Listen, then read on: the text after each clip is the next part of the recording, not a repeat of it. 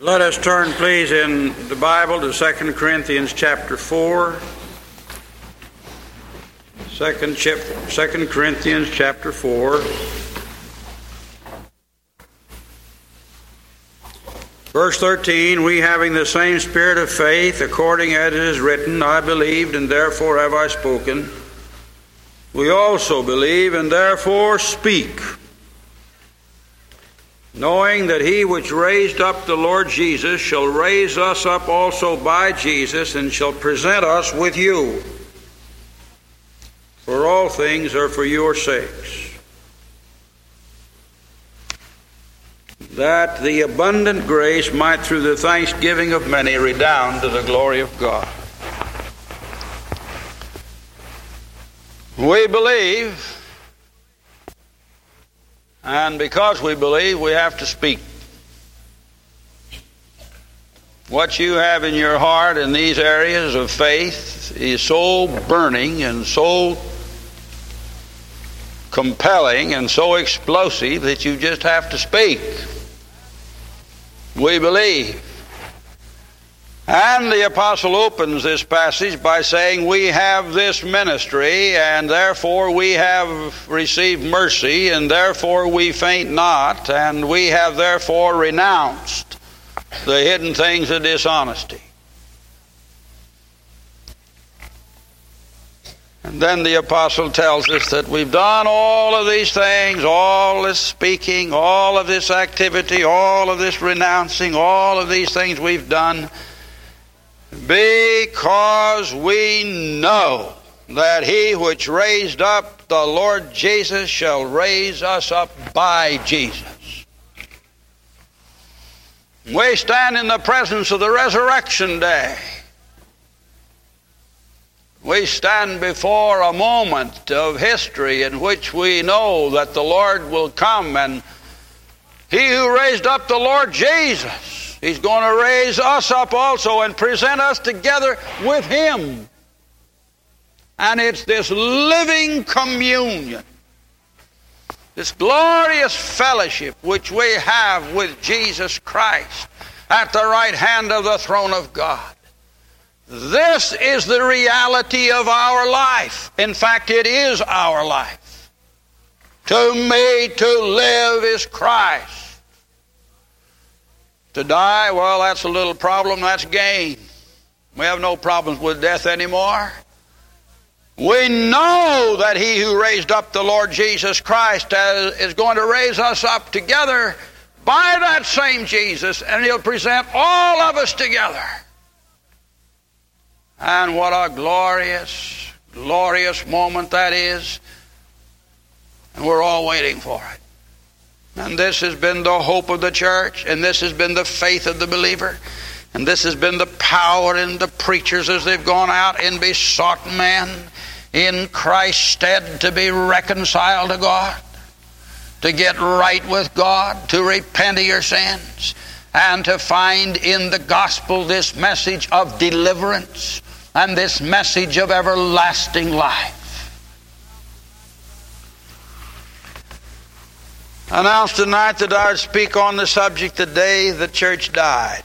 That was May the 22nd, 1967. The United Presbyterian Church died. So far as the past was concerned, it cut itself off completely. The ordination vow, do you believe the Scriptures to be the Old and the New, of the Old and the New Testament to be the Word of God? The only infallible rule of faith and practice which tied the pulpit to the creed, tied the creed to the church, bound it all up there in one solid unit, that's been cut. It no longer exists. That vow is gone. The vow which says, do you sincerely receive and adopt the confession of faith, the Westminster Confession of Faith Catechisms, as containing the system of doctrine taught in Holy Scriptures. Here's all that the Bible encompasses, all this marvelous revelation. Do you receive it? Do you adopt it? Do you believe it? My answer is yes. And that vow has bound that creed to the pulpit, and the pulpit to that creed, and the life of the church to that creed, as stating what the church confessed to be what God has revealed to us. It's all gone. It's all gone. The church is dead. It's cut itself off from its past. And now it's off here with another program which they have set up for themselves. And which no sooner than they got the Constitution disposed of, the old creeds disposed of, that they were so happy and so animated by their victory that they turned immediately into all these various areas where they were going to go and what they've been trying to do, and they didn't stop until way after midnight. And the 179th General Assembly made an abrupt, sudden end to all these years of history, all of them. When the General Assembly was first set up right here in Philadelphia, the first thing they did was to bind that church to this Westminster Confession and bind it to the Bible as the infallible Word of God. And it's continued that way now all these years. 179 of them, until this General Assembly in Portland on May the 22nd says that's finished, that's over, that's ended, we're going to stop that. And I've gone back since I've gotten home and gotten some of the old records of the old church, which are very interesting. I have a book that I picked up in a second-hand bookstore years ago. Never thought it would be of any value to me, but it's turned out to be a very valuable book right now, because it's the records of the Presbyterian Church with an index. These are the official records. And it's the records here of the minutes, the actions of the Presbyterian Church from 1706 to 1788. Minutes of the General Presbytery and General Synod, 1706 to 1788. And here they all are through those years, and you get to 1788, which is the last one they have here.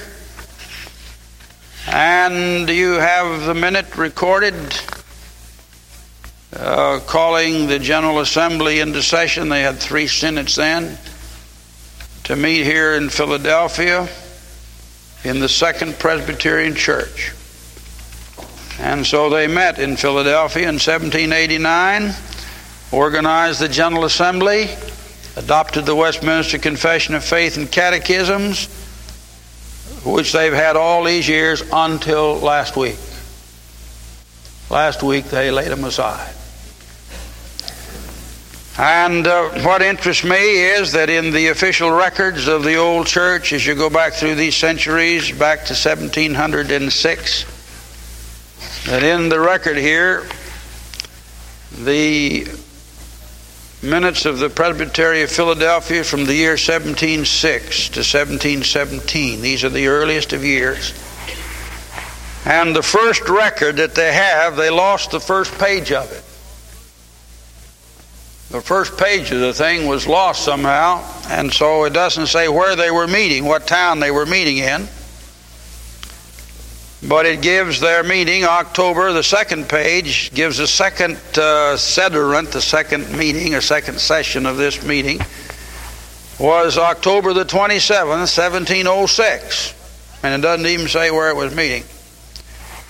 But the next record, which they have, is March the 22nd, 1707, at a meeting of the Presbytery held at Philadelphia.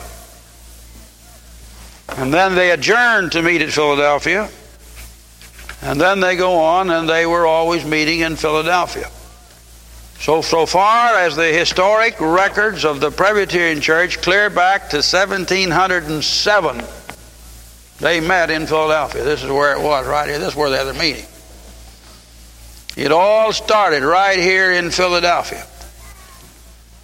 And then it continued as a presbytery, and it developed into some synods and grew, and they had a New York synod and a Philadelphia synod. And finally, when they came to 1788, 1776, you see, was the Declaration of Independence. 1788, they met here in Philadelphia, and they said, well, we better get our three synods together and form a General Assembly. And so 179 years ago, in the Second Presbyterian Church in Philadelphia, they met and organized a General Assembly and tied in this Westminster Confession. By the way, you go through here, the Westminster Confession was used all through these Presbyterians. It's the only thing they had. But it's very, very interesting to read these minutes of the early years in this country as these men established the Presbyterian Church. And I was noticing here what they were advising. They ordained this man Samuel Davis. Apparently he's the first one that they ordained. And if you'll go down to Cold Springs down here at Cape May and go over there and look on the wall of that little church down there, this fella Davis was one of the preachers there, the first, about the second or third preacher that preached in the place. And here he was ordained in 1707. And may I read you overtures proposed to the presbytery and agreed upon for the propagating of the interest of religion. First, that every minister in their respective congregations read and comment upon a chapter of the Bible every Lord's Day, as discretion and circumstances of time and place will admit. So they said, we want every preacher in this presbytery to read from a chapter of the Bible and comment on it every Sunday. And it's his discretion, and the general circumstances will depend on what passage he chooses to read and preach from. So that's the first thing that they told. Now the second one, listen to this one. That it be recommended to every minister of the presbytery to set on foot and encourage private Christian societies. They didn't have any boards and agencies. They just wanted to have private, and this is where you got your private schools. This is where you got your private religious schools. This is where Princeton's University came from. Princeton University was originally a private school set up by some Presbyterians. It was an independent operation when they set it up. So here you are coming over here, and they said, we want our ministers to read the Bible to the people and to expound the Bible to at least a whole chapter every Lord's Day. And then to advance the cause that they encourage the people to establish private Christian societies. Now that's the way this thing started. That's the way this thing developed. With the people doing it, the people taking responsibility, the people knowing what they believe, the people deciding that they had to do these things. And that's the sort of a situation that made strong men of conviction and men of faith and men of character and men who helped lay the foundations for this great republic of ours. So when you get the historic connections here, you see that right next door to us, right here in Philadelphia, was where they had their first recorded Presbytery meeting. Right here in Philadelphia is where they organized their General Assembly 179 years ago. And now after these years, they've gone out to Portland, beloved, and there in Portland, Oregon, they laid this whole Westminster Confession of Faith back over here in what they call a Book of Confessions, which is just a historical record of all these different creeds. And they've added a bunch of them in there that the majority of Presbyterians never heard about. And furthermore, they've added some of them in there that even the members of the General Assembly didn't know what it was because it hadn't been printed and nobody had a chance to read the thing before they had voted on it. And so now they have a Book of Confessions, and they have quite a list of them. And the last one in that book is the Confession of 1967. But it's just a record there. It says what we've adopted of 1967, but it has no ordination vows saying that this sets forth the system of doctrine and the church is bound to it. And it's by this standard that we're going to judge the conduct of the church. Beloved, do you know that from now on, after the day they adopted that on May the 22nd, there'll never be another heresy trial in the church? There's no standard for condemning anybody and making him a heretic. That's gone. They'll never be able to get up and say this fellow's a heretic or this fellow isn't a heretic. That standard of evaluation and judgment which we've always had is the basis of our of our condemnation of unbelief is gone. It just isn't there anymore. And you'll never have any more heresy trials. The only thing you're going to have now is that the General Assembly has the power. The General Assembly determines what's to be done. The General Assembly will be the sole judge. You won't be able to appeal from the General Assembly back over to a creed anymore. There's no connection anymore. That's gone. And it is indeed the death of a church. Now, I said I was going to bring you some information tonight, some announcements, and I'm very happy to tell you that at the morning church service over here in Pennsylvania, the United Presbyterian Church of Manoa, which is out on the main line, they had read to them a resolution adopted unanimously by the session of the church, repudiating the whole thing, and I want to read it to you tonight. The session of the United Presbyterian Church of Manoa in Havertown, Pennsylvania, at its meeting on May the 26th, hereby records its opposition to and repudiation of the action of the General Assembly of the United Presbyterian Church in the USA in acceptance of the Confession of 1967, May 22nd, 1967, in Portland, Oregon. It is our unalterable conviction, based on the Holy Scriptures, that we continue to accept as fully inspired and authoritative, that the opinions of the fallible men can have no binding effect on us as a church committed to the proclamation of the book, the everlasting gospel. Therefore, we have no other recourse but to say with the first century apostles, we ought to obey God rather than man. Implicit in this decision is our avowed intention to remain loyal to the doctrinal standards of our church as originally constituted. The Westminster Confession of Faith, together with the larger and shorter catechisms. We continue to regard these standards as containing the system of doctrine taught in the Word of God. We believe this to be thoroughly consistent with our obligation as Presbyterian elders to study the peace, unity, and purity of the church. Such good objectives cannot possibly be achieved by the divisive Confession of 67, which in its central theme, reconciliation, refers to the atoning sacrifice of Christ in terms of theory and mystery, which deny the complete trustworthiness of the Scripture, and in so doing part company with Christ Himself, and which spawn the utterly fallacious notion that evangelism is to be equated with social change and the elimination of poverty in our time. We look to the Lord Jesus Christ, the supreme head of the church, for wisdom and direction in our future in the church, and solemnly affirm that the dictates of conscience before God require us to take this present course.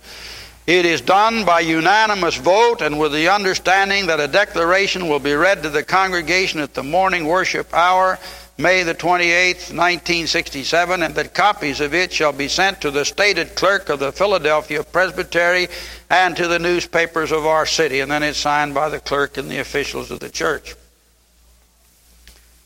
So this is the first church that I know of that has repudiated the new confession and refuses to operate under it.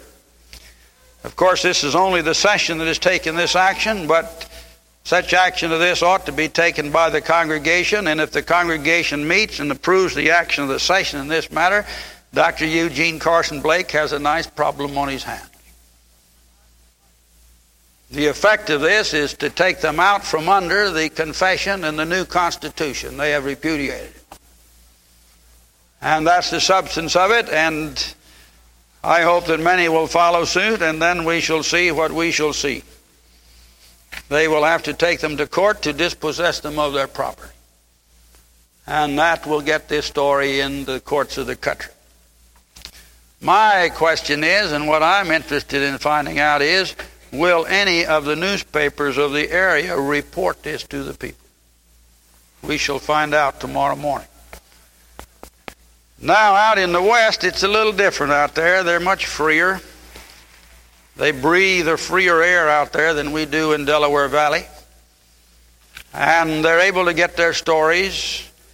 And the day the church died, a minister in Seattle, Washington, issued his pronouncement and said he was leaving, he couldn't stay in it, and the newspaper out there put it on the front page of the paper so everybody in town could read about it. Seattle minister quitting over creed. A Seattle minister of the United Presbyterian Church disclosed Tuesday that he will leave the denomination because of his opposition to the recently adopted new confession. He is the Reverend W. Lyle Detler, associate pastor of the First Presbyterian Church the past 3 years, and previously pastor of the Georgetown Church for 12 years. He also formerly served as stated clerk of the Presbytery of Seattle for 7 years. He made the following statement to the Post-Intelligencer. The United Presbyterian Church has now adopted a new theological position, and this will be the official position of every congregation in the denomination. We cannot be Congregationalist within the Presbyterian framework. Further, all ministers and elders, by their ordination vows to the total theological position of the denomination. It is different with church members, for they become members only on profession of faith in Jesus Christ. For my part, I find myself unable to accept the new theology with all that it involves. But as a minister of the church, I would bear responsibility for it. Specifically, I cannot, in honesty, ask future newly elected elders the 2 ordination questions which have been revised. I have a letter from the stated clerk of the General Assembly that the use of these questions will be obligatory. You have to take the new ordination vows. You can't use any other from now on. Well, and then he goes on and quotes the vows of source, and then he simply announces that he's leaving the church. There's your front page story the day after it happened, and he saw that it happened, and he stepped out, and this will undoubtedly raise many questions out in the Seattle area and out in the Pacific Northwest. Now, I'm thankful that I was there the day this church died. And when we arrived in Seattle, Washington, there were 3 stories in the public press, and one of them reported the statement of a Presbyterian missionary up in Seattle. And then I received the Seattle paper, which had a front page story, "I was fired, says Seattle missionary." And the gist of it is that this missionary, the Reverend Talmage Wilson, wrote a book about the new confession. He was opposed to it, and so he had been in the Sudan, and they had to remove from the Sudan because of the government there, and the Board of Foreign Missions wouldn't relocate him anywhere else. And the upshot of it was that the Board of Foreign Missions wouldn't relocate him anywhere else because he didn't like his views. This lovely, broad, inclusive, tolerant church that's so full of brotherhood, they didn't like the views of this particular fella, and so they wouldn't relocate him. In fact, the gentleman in charge of the Foreign Missionary Program, Dr. John Coventry Smith, issued a statement which said the way in which this man's name is Talmage Wilson, the way in which he has handled this publicity in his protest is an illustration of the difficulties faced by the commission in considering his reassignment. So if you don't like what they do to you and you make some public statement about it, then you're worse off than you were before. And then they proceed to go on to say the commission welcomes a variety of theological viewpoints within the framework of loyalty to the United Presbyterian Church. Within the framework of loyalty. And so they say this man now has taken himself out of the framework of loyalty, and so he's not going to be permitted to be a missionary, and they won't send him out. But the liberals, the modernists, these fellows who have been denying the faith all these years, they've just been filling the mission field with them. But this missionary wrote this little book called A Freeway to Babylon. Now, freeway means a big, broad highway like our expressway. They call them freeways out on the West Coast. But here we call them turnpikes and expressways and a few. But he says a freeway to Babylon. Let me just read you what he says about this freeway. He has it illustrated here with some little drawings. I don't know whether he made them or not, but he says that here's a diver diving off a high dive up here into a swimming pool. And apparently, you look at it, it's got wet paint, and the point is the pool doesn't have any water in it. It's just been freshly painted and looks like it might have water in it. So this fellow has already left the springboard, and he's on the way down to meet the concrete. And that's the cartoon, that's the drawing. Now, may I read you what this missionary has to say? The next year or so will be a year of fierce discussion about theology in the United Presbyterian Church, centered about the so-called Confession of 67. You will be subjected to arguments of all kinds. You will have to listen wearily to theologians who can never say 10 words where 175 will do the job. When you argue on some points, you will find it as satisfying as using a feather pillow as a punching bag. For those who profess or propose this confession will tend to be surprisingly genial with you. So you don't like our word? That's in quotation. Well, never mind. Put in one of your own. They will say generously. They will concede point after point until you are clearly unsporting to go on arguing at all. So you will be brought at last to a decision, only then to discover that this confession, no matter what its particular words, means the death of all confessions. Vote this one in and you will vote out all, including it.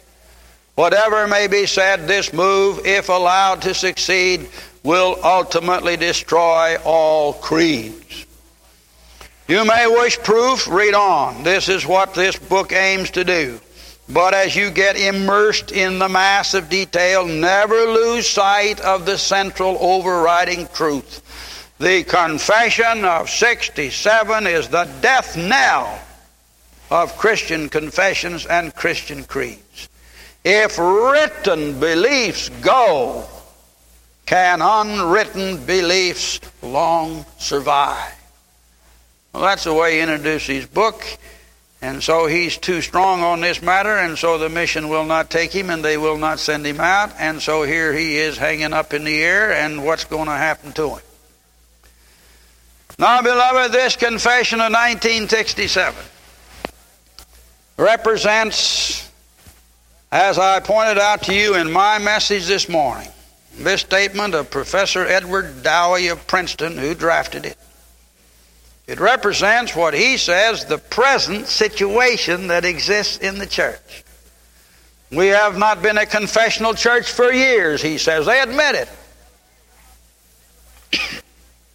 The seminaries have not been teaching the Westminster Confession of Faith. The Board of Christian Education has not been teaching this confession. Here's the church had a confession. Here it is. Seminaries haven't been training the men in it. The Board of Education hasn't been teaching it. They haven't been paying attention to it. They've just been going on the way they wanted to and got the whole church now with these other ideas, so the whole church comes and throws out the great standards without too much difficulty. And in this connection, there was delivered at the convention, at the assembly, a statement called the ABCs of a new venture in church education. This report is by C. Ellis Nelson of New York City of Union Seminary. And may I just read you the opening sentence here? The Presbyterian Church startled the religious education establishment in 1947 when the Faith and Life curriculum was introduced. Probably no event among Protestant denominations was the object of more attention during the late 40s and the late 50s. Because the Faith and Life curriculum displayed a fresh, creative way to use the Bible seriously but not literally in the educational work of the church. Then he goes on down the next paragraph. Through the 1950s, the Faith and Life curriculum was probably utilized by more different denominations in more different countries than any Protestant school church material. The innovations introduced by this curriculum stimulated other denominations to rethink their educational programs, and now every major denomination in the United States and Canada has created a new curriculum.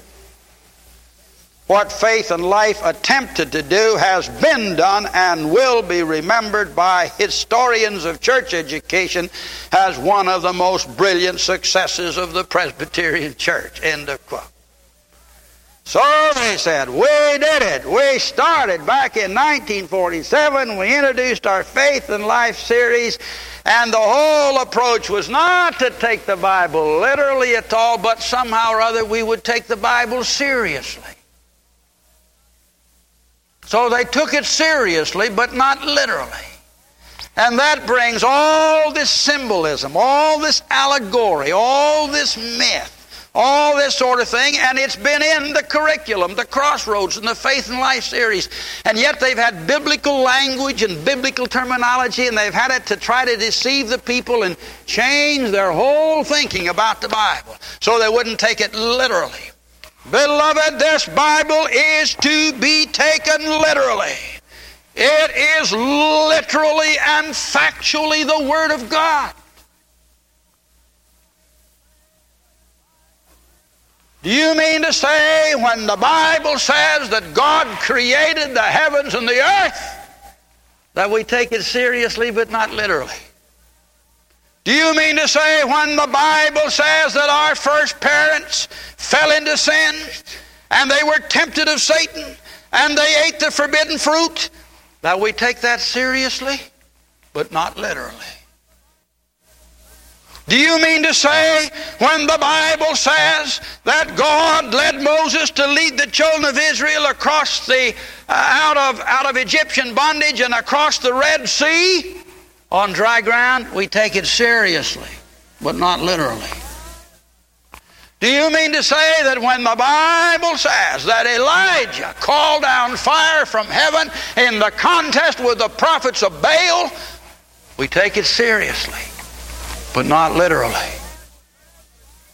Do you mean to say when the Bible says that Jesus Christ was born of the Virgin Mary, we're very serious about it, but we don't take it literally?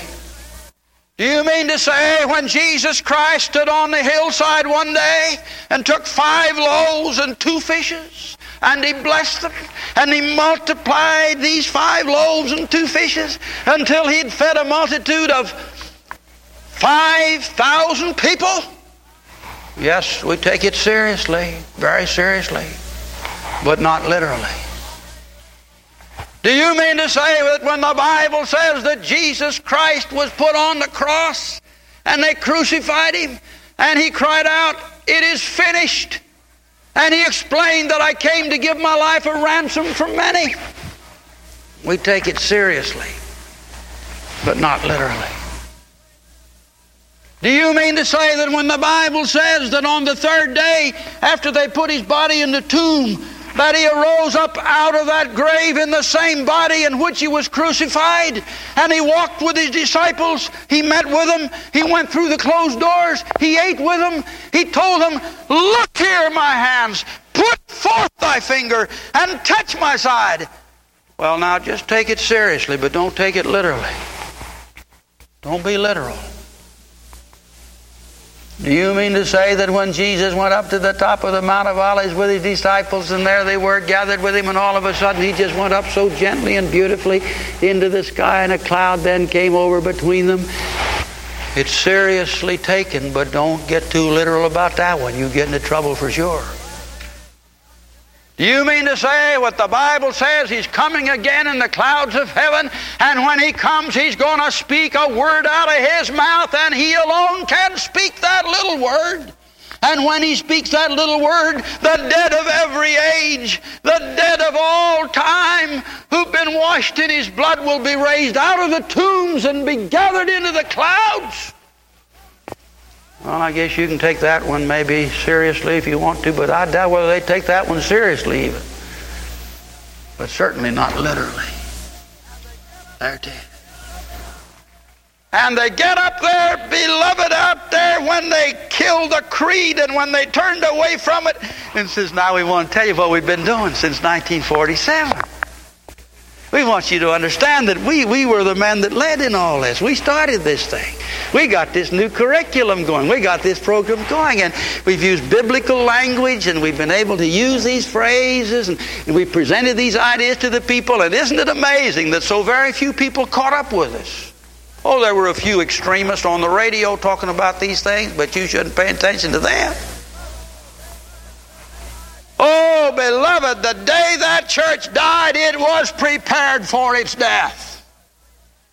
The day that church cut itself loose from these great standards of the Westminster Confession, to which it was tied right here in Philadelphia 179 years ago, it had been prepared through the weeks and through the months and through these last years for that death.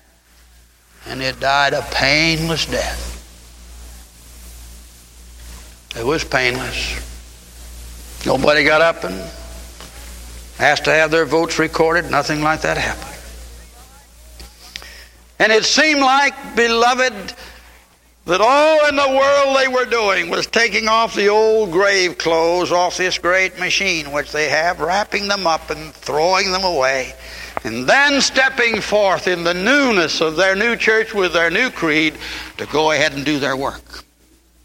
And it was all laid out and prepared and planned for them. And then they brought before them that afternoon and that evening this great pronouncement on church and society. 107 pages of their book was just full of these social questions. And then they began to work on them. And one after another they just went through them. They had a little time discussing this letter that's going to be read to the churches on June the 11th, to which I referred here this morning. But as they went through these resolutions, they came to this one on black power. Black power. And that's Stokely Carmichael and his group, of course, as you know. The way out in the Negro Revolution at the present time, but after they had printed in their blue book the whole statement of these Negro churchmen up in New York, which backs and endorses black power, they came along and in the resolution what they adopted, and beloved, they didn't even take time to read the thing. There was no debate on it. They said, I move it and I second it. Away it went through. Let me read you this. The 179th General Assembly encourages United Presbyterians to view the phenomenon of black power within the context of the white power we exercise, seeing it both the legacy of a frustrated aspiration and the promise of a newly assertive self-identity. The General Assembly wholeheartedly approves and commends to the attention of all United Presbyterians the statement on black power by the National Committee of Negro Churchmen. There it is. There it is. Talk about setting race against race, this does it. It used to be we thought they were in favor of some form of integration. But now they've got on the side of black power being united and strengthened with no integration to it. And this whole thing has been changed in these last 2 years as a result of the changes that have taken place under the leadership of Stokely Carmichael. And what was interesting about it all, the day I was flying out to the General Assembly, the Chicago Tribune had a front page story in which J. Edgar Hoover identified Stokely Carmichael as deeply involved in the communist apparatus in this country. And it was a report that J. Edgar Hoover, the chief of the FBI, had made to the House Committee on Financial Affairs, and they had finally released it. Then you get to this whole area of South Africa. They have the usual line, and I want to point this out to you. There are no questions at all. They had a resolution here on South Africa, and they took care of South Africa just before they got to China, or Red China it is. But what is so interesting about this was all the day the church died. Let me read you now what they have to do on South Africa. And this South Africa resolution is identically, it parallels exactly the reports and the statements that you will read in the Communist Worker. It is there. But at any rate, after they get through denouncing all of South Africa and Rhodesia in particular here, they come along and says, they give the details as to what we're supposed to do. We're to put embargo. We're not to trade. We're to boycott banks in the United States that do business in South Africa. We're to do everything in our power to encourage, if necessary, military intervention in the South African affairs to bring about the destruction of apartheid. So on one hand, they have a resolution, black power, which is going to unite the Negroes where they are. On the other hand, they want us to back the United Nations, if necessary, in military action in the Republic of South Africa to eliminate apartheid. Then you get into the China resolution, the one on Red China. It goes all down the line, and let me just read you some of the things. There wasn't a single word about it. Nobody debated it. Nobody raised any questions. They just put the thing through. It was way, way late after 11 o'clock at night when they got around to this part of it. They had spent some time on this letter that I spoke to you about. They debated one or two things in that connection, and then they went on down the road. And I sat there utterly amazed that anything like this could be done without any discussion. But listen to this. The General Assembly now supports the formation of a policy which would see the People's Republic of China in full diplomatic conversation with the other nations of the world, occupying full membership in the United Nations. Supports the formation of a policy which would see the People's Republic of China, that's Red China, in full diplomatic conversation with the other nations of the world, occupying full membership in the United Nations. That's the new confession. That's what they came out with right off. And then they acknowledge the desirability of many other matters. Look at this. A, that the United States government pursue a policy of openness toward the possibility of diplomatic relations, open communications, international trade, conferences on international arms control, and peaceful uses of atomic energy. This is what they say the United States government should do with Red China.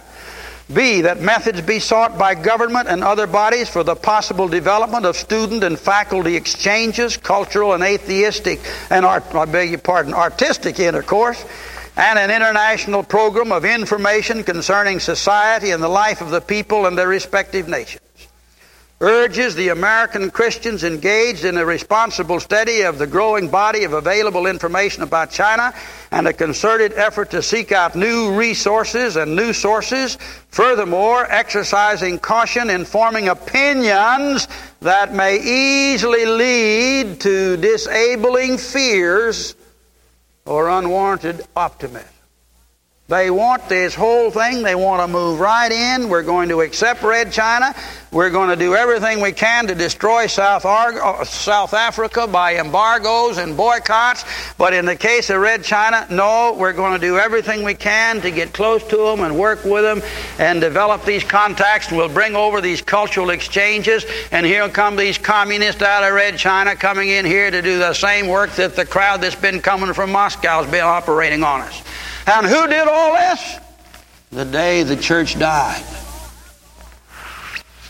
When did it all happen? The day the church died. It all happened that day.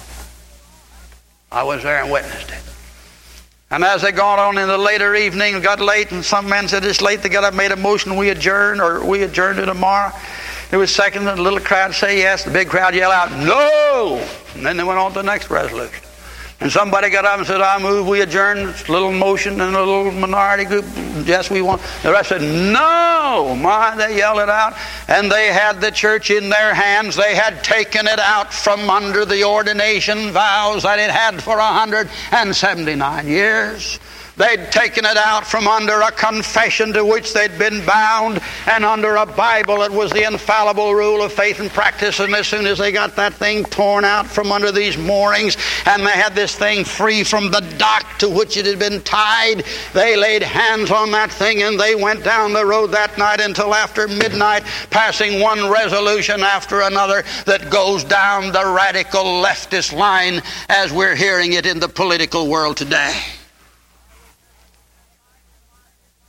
I will tell you people tonight in my pulpit, just as frankly as I can tell you, that I sat there in that meeting until after midnight, and down in the row ahead of me, we were up in the balcony watching all this thing, and I'd been watching them out there, There was a man and his wife sitting over here on the side. We got to looking at them, and they were shaking their heads and saying, and sighing and carrying on. So it was obvious to us that they weren't very much in favor of the thing. And so when we got ready to go out, I turned down. The lady came over and she shook her head. She says, "It looks like a political convention." Beloved, it not only looked like a political convention, it acted like a political convention. That was the great General Assembly, the 179th General Assembly, the evening of the day that the church died. And what you're going to have from now on? Oh, from now on it's going to be social questions, the revolution, promoting this, different views between extreme liberals, moderate liberals, and some other kind of liberals. That's all you're going to have. There'll never be any doctrinal questions anymore to be debated. They have none. These things won't come up for debate. The whole thing will be social questions, changing the social structure, the United Nations, and of course they came out with a complete endorsement of the United Nations. They did that night, and they want us to go ahead now and develop the United Nations as some kind of world authority which will be able to make its resolutions and enforce its resolutions. And you're going to have a world power with all the three branches of government which we have separated, all tied up in the United Nations. And it's spelled out. That's what they want the world to move into. And then when they got into a lot of these domestic things, they had a whole section here on the church and society dealing with these matters of domestic affairs. And may I read you this? The General Assembly supports the principles of the Civil Rights Acts of 1967, including Title IV, to prevent discrimination on account of race, color, religion, or national origin in the purchase, rental, financing, and occupancy of housing throughout the United States of America. And these are these so-called housing things that we're having trouble with now in Pennsylvania and these other states. And here it is, they're coming out and saying the General Assembly supports this, and then they go down to Washington and they lay this on the desk of the various senators and various congressmen, the other people involved. And here you've got this great Presbyterian church in the United States of America coming in with all these programs. The only reason I'm discussing them with you people tonight from this pulpit is that this is what they did the church the day the church died. They adopted that the day the church died. And I thank God from the bottom of my heart that I'm not in that church anymore. I'm glad we're out of it. The only problem is we find ourselves so circumscribed today by our local press. We're so circumscribed by these forces that are about us that we're not able to get our story out. If you go to Seattle, Washington, you can get it out. Here it is. You go to other areas of this country, and when a ministry pulpit gets up and does something like this, and a session does something like this in a church on a national question, it's news. And they'll publish it. But they will not publish it in this area where you and I live. And we're up against the limitations and the restrictions. And the one outlet that we now have in this area, in which God has given us, is WXUR, where we're free to talk. And now these same forces, they're the same groups, are moving down in Washington with this complaint and this action to have the voice of WXUR silenced in this area. I told you people that I was going to speak to you tonight about the day the church died. And since that church is gone, I believe it's my duty and it's my responsibility as a servant of Jesus Christ to turn and preach the Word and preach the gospel and plead with you people to believe this book and to obey this Savior and to honor this Christ in all that you do. And I want to appeal to you people tonight, any of you who are here, who are mixed up in this apostasy, I appeal to you tonight by the grace and the strength of God to come out and be separate. A dear lady came to me this morning at the close of our service, and she says, Pastor, she says, I'm in this thing. And she says, I want to get out. And she says, I have my children. She had 3 children with her. And she said, you know, Pastor, I have a problem. She says, my husband is just dead against this. She says he believes, but he's liberal in these things. And she says, Pastor, what should I do? Should I do what my husband says? Or should I do what I think I ought to do? That's what she asked me. You know what I told that dear woman? And I'll tell any woman alive the same thing. I says, woman, you tell that husband of yours that you love him and you're going to be a faithful wife to him. But there's one area in your existence where he doesn't have a right to rule over you. And that's in your relationship to Jesus Christ. He has no right to rule over you and tell you what you should believe or what church you have to belong to. And her eyes just lighted up and she says, yes, I know that. She says, Dr. McIntyre, I'm coming out. You women, put Jesus Christ ahead of that man you're married to. And if you'll put Jesus Christ ahead of that man you're married to, God will take care of the man for you. But if you don't put Jesus Christ ahead of that man, and you think that by your compromises and by your waiting and delaying that somehow or other your man will get around, he won't come. You can't control your man, lady.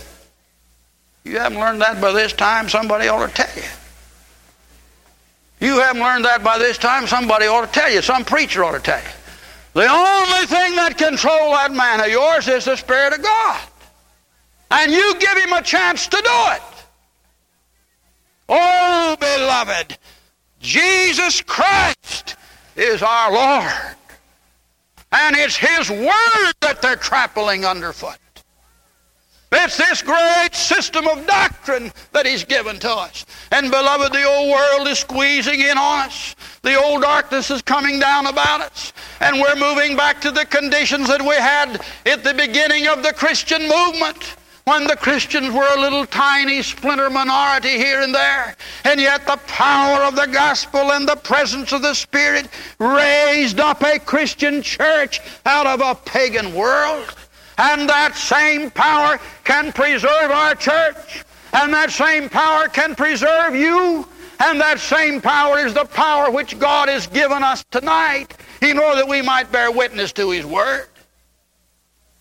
You know, out there at that General Assembly, they brought in their statistical report. I'll take another minute or two because I'm feeling good tonight. You won't mind it. Oh, beloved, I believe in preaching. They brought in a statistical report out there, and it showed that last year their total increase in membership was a minus 10,000. The great arguments in favor of these unions is that we'll all get together and we'll be bigger and we'll grow faster and everything else. Well, they united with the United Presbyterians, and they talked about these unions, and they've come up with 10,000 net loss of members. And so one man gets up, and I have his article. He said, now we've got to correct this situation, but whatever we do, let's not go out and try to get the people in by some kind of emotional evangelism. He says, let's not try to do that. He says, let's let the church stand on her own merits that she's going out into the world. And we may lose a lot more. Brother, I'd give anything in the world if the whole crowd would walk out on her.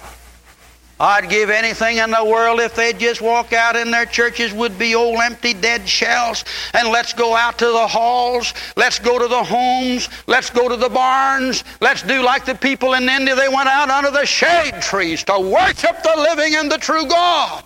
That's what they did. And I want to appeal to you people, the last place in the world where you can change people tonight is in this area of the church. You'll change political parties. You'll vote Democrat one time, you vote Republican the next time you don't even vote. Greatest people in the world for changing around. But when it comes to the matter of religion, and it comes to the matter of your faith, that's the last place in the world that anybody wants to move. That's the last place in the world that anybody wants to do anything. And the reason for it is that we become so asphyxiated with this general atmosphere of bland and broad brotherhoodism that you hear, that nobody anymore believes that there's such a thing as truth. There's such a thing as obeying the living God and honoring this God in what you do and in where you worship and in how you carry on your affairs here on this earth. You know, when I read these minutes about the formation of this first General Assembly. I'm going into that now. You know who was called to preside over the first General Assembly of the United Presbyterian Church? Witherspoon. A great patriot he was. Witherspoon. And a great preacher he was. And now that we're bringing this hearse, some of you people don't know it, but we got a black hearse coming to this area now. It's on its way across the country. We got our hearse and put a sign on it, the death of a church, and it to cause the street to fall in. You never saw such excitement. We got 3 Bible Presbyterian preachers bringing a hearse across this country now with these books of mine, the death of a church.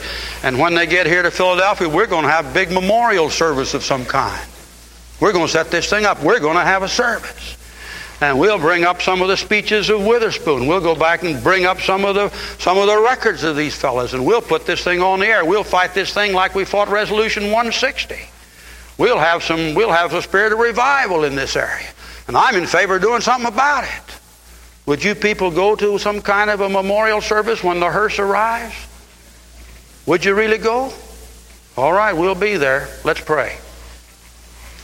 Our Father and our God, we thank Thee that in these last days, we can see what happened the day a church died. Lord, we vow before Thee that we shall be faithful. We promise Thee that we shall sustain this ministry by Thy power which worketh in us. Now we pray that other churches may follow the Manoah Church example. We pray that this whole thing shall open up to such a way that the papers can't ignore it. The papers can't suppress it. Lord, may it be possible. For Christ's sake, amen.